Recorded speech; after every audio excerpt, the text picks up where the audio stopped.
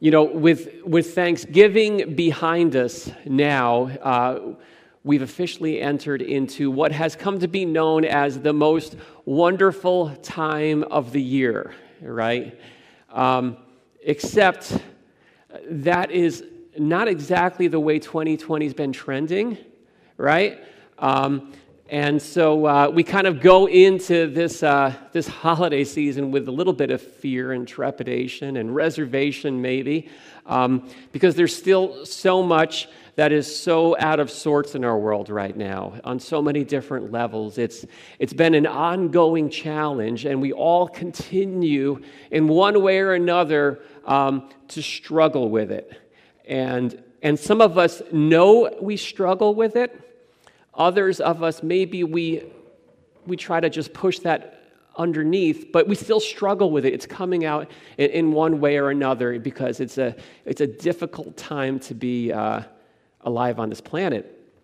A little bit of how our past Thanksgiving went in the McIntyre household. It did not go down according to plan. Not plan A, not plan B, not plan C even. So it started out actually about 3 or 4 weeks ago when my parents called and said, hey, we're canceling our trip up from Florida for Thanksgiving. And, I just really had some reservations about it. And it was the right call to do, but also disappointing. We haven't seen my parents in a year now. And so that was kind of not so great. Early last week, Diane's sister had to make another tough call.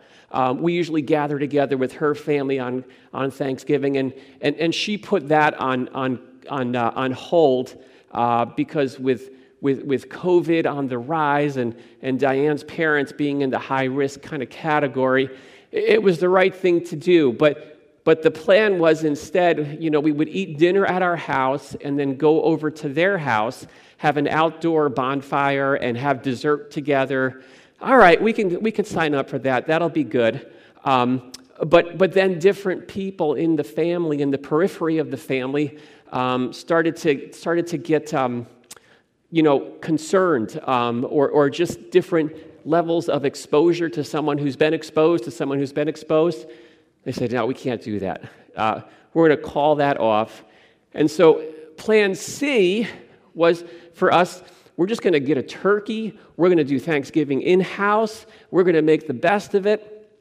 And I went to get the turkey to one grocery store. Diane, I went to DeChico's to get the turkey, which, by the way, if you don't get the free turkey and you wait too long, you know how expensive those birds are? Man. So I went to DeChico's to pick up a fresh turkey, and Diane went to Stop and Shop to get the groceries for our in-house Thanksgiving meal. She's in the parking lot. She's putting the groceries into her car, and she gets a call, basically that our son Brian, who was going to come home from Philly for Thanksgiving, he couldn't come home, all due to these COVID concerns. And so we basically just hunkered down and we made the best of it. And we did down a lot of bird, which was good.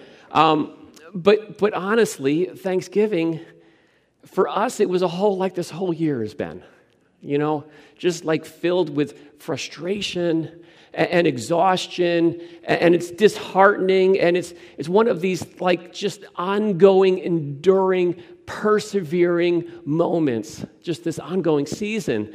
And I'm sure we could all tell our own stories, and the point is not to, tell our own sob stories. It's just that this is just the way it is right now, and it's difficult and it's tough.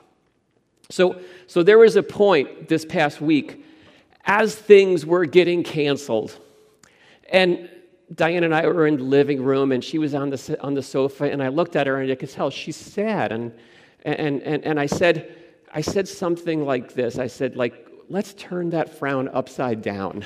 I used the old Disney quote, right? Now, in retrospect, that was probably not the pinnacle of husbandly wisdom, but I didn't know that at the time. But she responded, and she said something like this. She says, no, I just need a little bit of time to be sad for a while. And And she was right. She was right. Sometimes we need a little bit of space to be okay with everything not being okay. Because you know what? It's not. It's not. And maybe we could use some of that ourselves on a larger basis. Maybe some of us could use some space to be sad for a little while.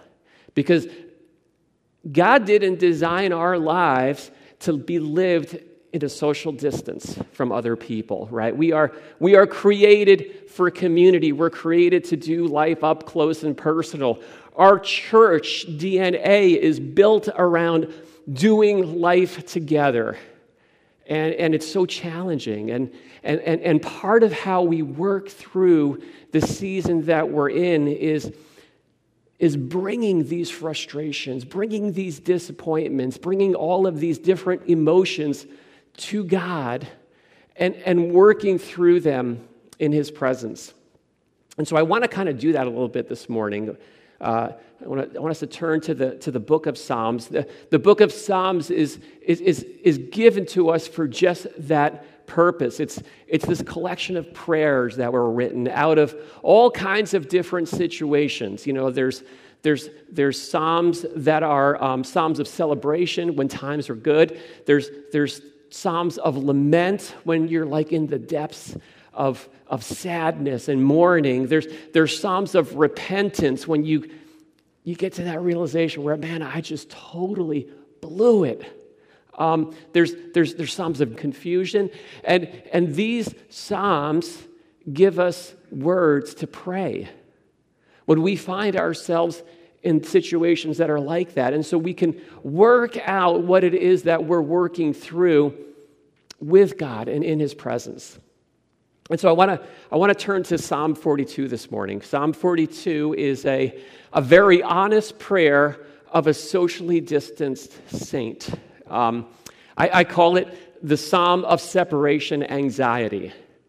It's a passage that I've wanted to preach on ever since the start of this pandemic, and today it just seemed like today's the right day for it. And so I want to just read the whole thing, read it through, and invite you to maybe think about is this a psalm for you this season? Here's what it says: "As the deer pants for flowing streams, so pants my soul for you, O God. My soul thirsts for God, for the living God. When shall I come and appear before God?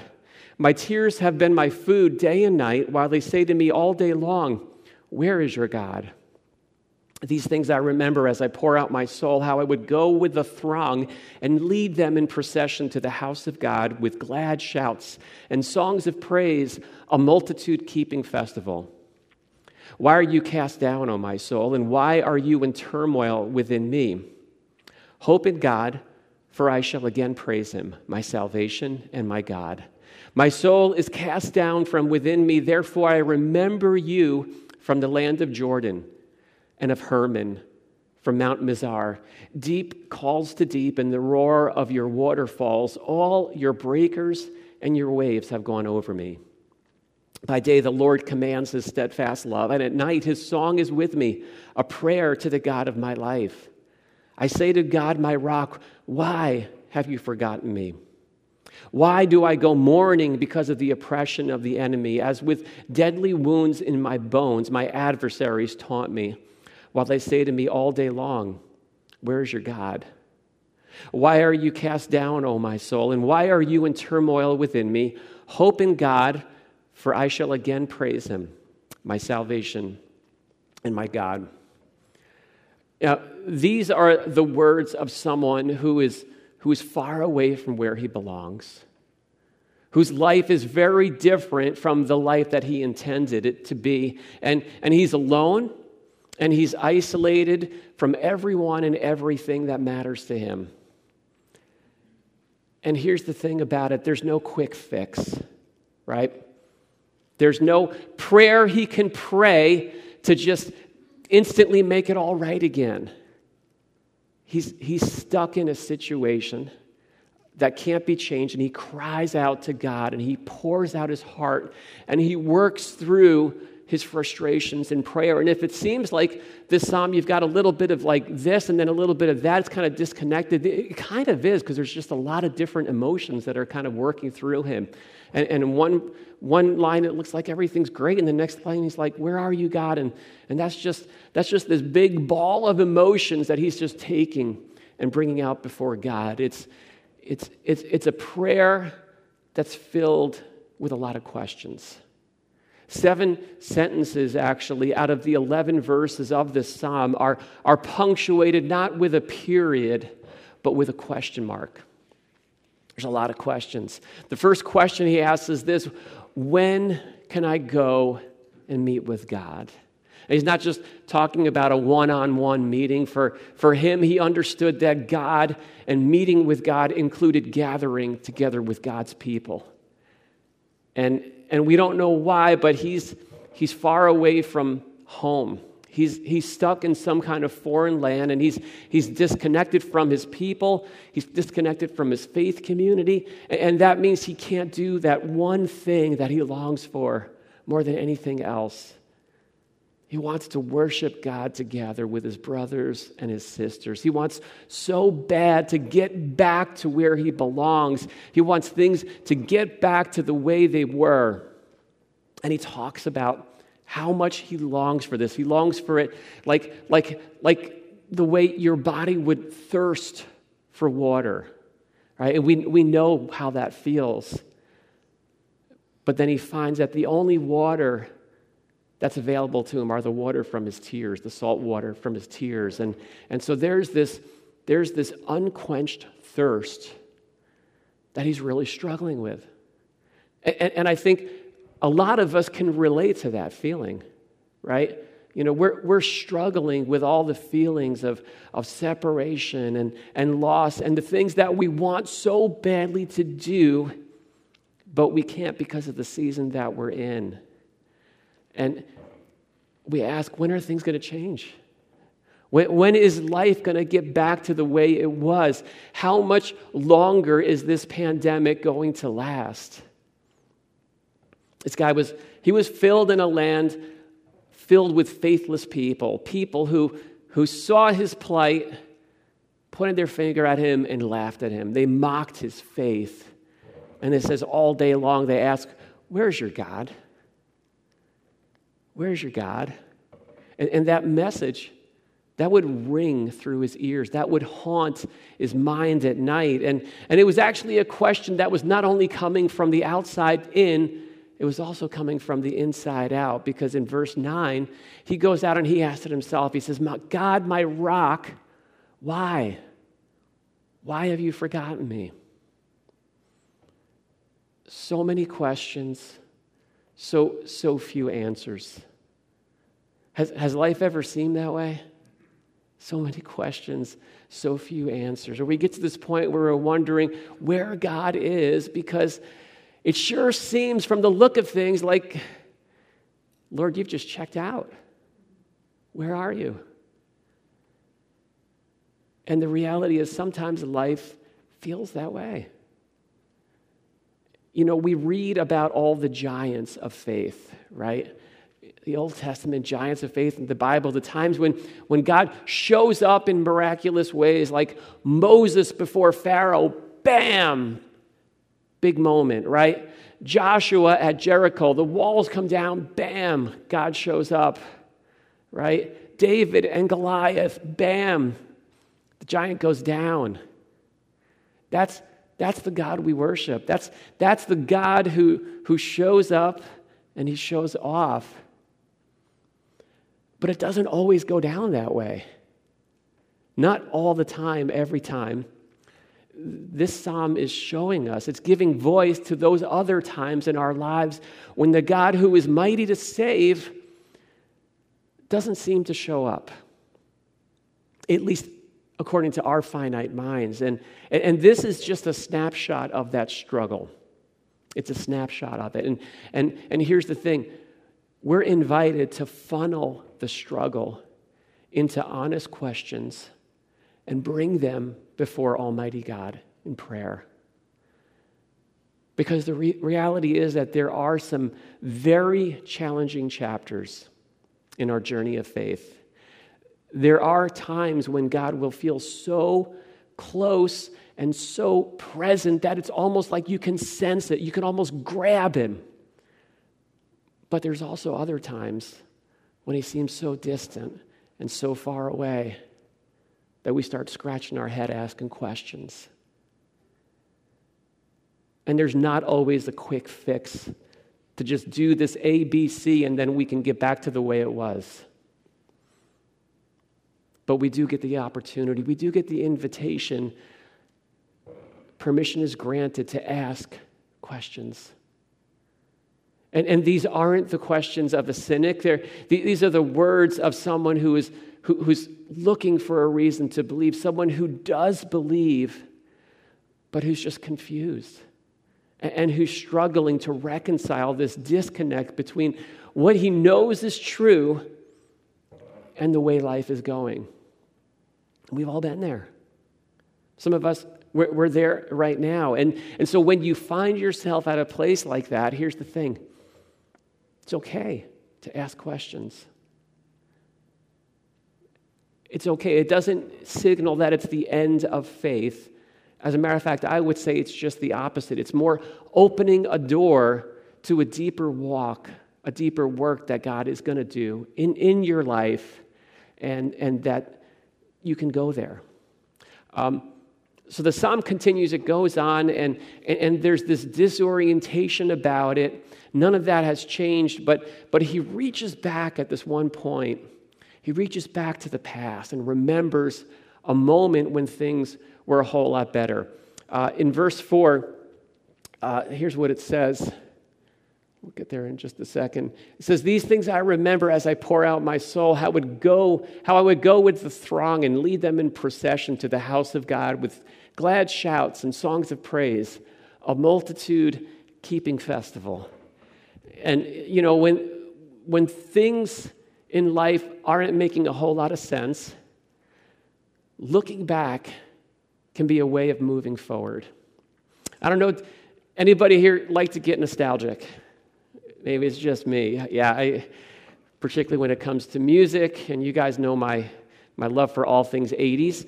But you know, like thinking back to simpler times, going back. Sometimes, you know, we're sitting around the dinner table as a family, and we get into remember when mode. You know what that's like? You know, remember when we went there and that happened. Remember we went on this trip and this happened.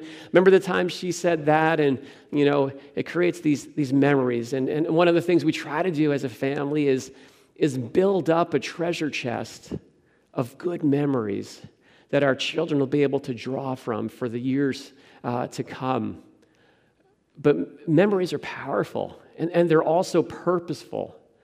Now, don't get me wrong. What I'm not saying here is that we would get stuck in the past and disconnect from the present or the future. That's not the point.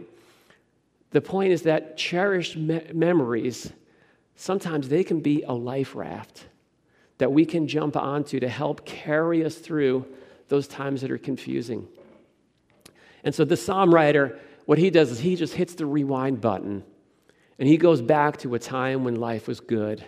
It's not good now, but he goes back to this time when life was just, his heart was overflowing and his soul was soaring, and that snapshot for him is about leading God's people in worship. He's a worship leader. And the way he describes it, it's almost like you can picture this. This is what God made me for, and I had the chance to do that, and it was good. Let me ask you, what is it for you?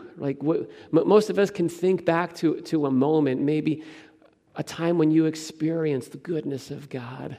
Just a time where it felt like everything was clicking, a time when it was just good to be alive. And, you know, we call those memories mountaintop experiences, right? Mountaintop experiences are a gift from God, and they matter the most during those times when we find ourselves walking through the valleys. You see, there are both peaks and valleys in our journey of faith, and God will give you some mountaintop moments. But here's the thing, not every day, not every season is going to be like that. At some point, we will find ourselves walking through some valleys. Get to that point where life just becomes a grind. When things don't make sense, God seems far away, and when we find ourselves there, we can hit the rewind button, reach back, and remember. See, those memories matter because the truth is walking through the valley is hard work. It's tough. When you're in the valley, it seems like it's going to last forever. It doesn't. And when you're in the valley, it seems like things are never going to make sense. They will. And when you're in the valley, it seems like God is so far away that there's no way you'll ever sense His presence again. But that's not true. It will happen. Valleys come and they go, and until that happens, sometimes those mountaintop memories, they're there to help us see us through. So look back. Sometimes it's a way to move forward. The psalm writer goes on and he talks about this wrestling match that's going on inside him. There's the battle that is raging. And here's the reality is that what's happening on the outside, his situation, right, where he's isolated, alone, disconnected, and set apart, that's affecting him on the inside, right? And sometimes that happens. We can think sometimes that's what's going on out there shouldn't penetrate what's going on in here. And sometimes it shouldn't, but sometimes we think that's just all the time. And even the song that we sang, "It is well with my soul," that is a powerful truth that is sometimes true. But you know what? There's also exceptions to that as well. And this psalm gives us an insight to one of those exceptions. And here's what he says in verses 5 and 6 as he describes what's going on inside him. He says this, "Why are you cast down, O my soul? Why are you at turmoil within me? Hope in God, for I shall again praise Him, my salvation and my God. My soul is cast down within me. Therefore I remember you from the land of Jordan and of Hermon, from Mount Mizar." There's a difference between the end product and the process you go through to get there. And I think this psalm opens us up to the process. There's other passages that go right to the end product, but sometimes I think we skip the process. And so there's a great verse that comes from Philippians chapter 4, verse 12, that Paul wrote from the bottom of a jail cell. And he wrote this, "I have learned the secret of being content in any and every situation. I can do all things through Him who gives me strength." That's the end product. This psalm gives us an insight to the process to get there. Now that verse from Philippians, I love that verse. It's one of my life verses. I believe that verse. I've experienced that verse firsthand on so many different times, but I've also come to understand that that's the end product. There's a process that we go through to arrive at places like that, and this psalm is letting us in on the process. And so what I want to say is embrace the process. God doesn't ask us to shut down our emotions, to just paint on some kind of smiley face and pretend like everything's all right when that's not true. And you see, the guy who wrote this prayer, when he opened up the hood of his life and he looked at his soul, he says, "It's a mess down there. My soul's a mess." 3 different times he talks about his soul being downcast. He says, there's like a leak in the deepest part of my life, and all the hope, all the courage is just draining out. He recognizes that. But he also refuses to just leave it at that and camp out there. Do you see what he does next? He speaks to his soul, and he commands his soul to hope in God. He doesn't deny the way he feels, but he's also not going to let his emotions define him and drive his life either. You know, oftentimes we can fall on one of those two extremes. We can either deny our emotions altogether and just shut them down completely, or we can just basically say, my emotions are it. And the way I feel is the way it is, end of story. You probably know which side you lean on, one or the other. But neither one of those is right. There's more to the story than the way that we feel. And that's where this stubborn hope kicks in. There's a stubborn hope that kicks in as he's in the process of praying. And when he gets there, he's not asking a question now. He's issuing a command to his soul. Now realize this. Everything's still a mess. There is no resolution to anything, whether it's inside or outside. But he charges his soul to trust in God. Put your hope in God, for I will yet praise him, my God and my Savior. All the questions, all the confusion, it's still there, but there's this stubborn, defiant hope that he tethers his heart to. You know, there comes a point in time when you issue a declaration to your life, when you make that announcement to everything inside of you and you mail it to the deepest recesses of your soul, right in the middle of all the chaos and all the confusion. My life's anchored to God, right? It's actually, this is the chorus of the psalm, and it's repeated twice. It's, why are you downcast, my soul? Why are you at turmoil within me? Put your hope in God, for I shall again praise him, my salvation and my God. And sometimes we need to speak that into the deepest parts of our lives. That's the chorus to sing into our souls. Hope in God. Not because I can snap my fingers and make everything right again. Not because there's a quick fix and I know that if I just do A, B, and C that I'll make everything will be back to normal. But because I'm going to put my hope in God. He is good. He is faithful. He is worthy of all the trust that I can give to him. And ultimately, at the end of it all, it's all going to be okay.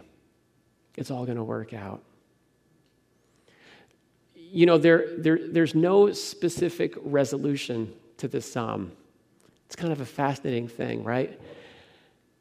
It leaves us hanging.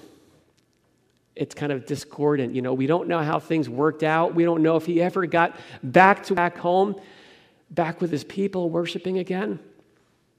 But that's not the point of this particular passage. The point is about bringing our struggle before our God, struggling in full view of God. And you know what? In the times that we're in, this psalm can be a reminder for us that the struggle is real. There is a struggle, and it's a part of life, and it's something that's acute in the season that we're in. The faith that we have in our God is precious, but it's not a hall pass out of seasons where we need to persevere, seasons where we need to endure, and seasons where we need to just keep on keeping on through the challenges. And it's likely that this season is taking more of a toll on us than we realize. And so take it to God. Bring it to him. We're all dealing with the challenges in some way, and here's my hunch, is that if we're not taking them to God, there may be people around us in the periphery of our lives. We're taking it out on them, and it's not good, and it can get ugly. And we can do that with honest questions, cherished memories, and stubborn hope. So let me just close quickly and talk about how this psalm ultimately points us to Jesus. Because there's a way in which the words that this psalm articulates are his words. Because Jesus is our Savior who left his homeland, his throne in heaven, and came to this land, this broken down world. He was surrounded by faithless people, and he lived a fully faithful life. And yet, even in the midst of all that, there were some moments of confusion. Right? There were times when even our Lord and Savior looked around and things didn't make sense. He even asked this question that's very similar to the one that's asked in this psalm. My God, why have you forsaken me? Now we understand on the other side of the cross that he was forsaken, he was forgotten so that we could be forgiven. He gave his life for us so we could be accepted and received and brought back to the place where we belong, which is into God's own family, fully forgiven, fully accepted by trusting in Jesus and everything that he accomplished for us on the cross. This is the amazing grace of God, and this is the template that we understand that even in those times when we don't understand what's going on, where we can't make sense of it, we can look at the cross and realize and remember that God is working it all out. And that day will come when faith becomes sight, and we'll see the beginning from the end, and it's all gonna make sense. Let's pray together. Lord, I just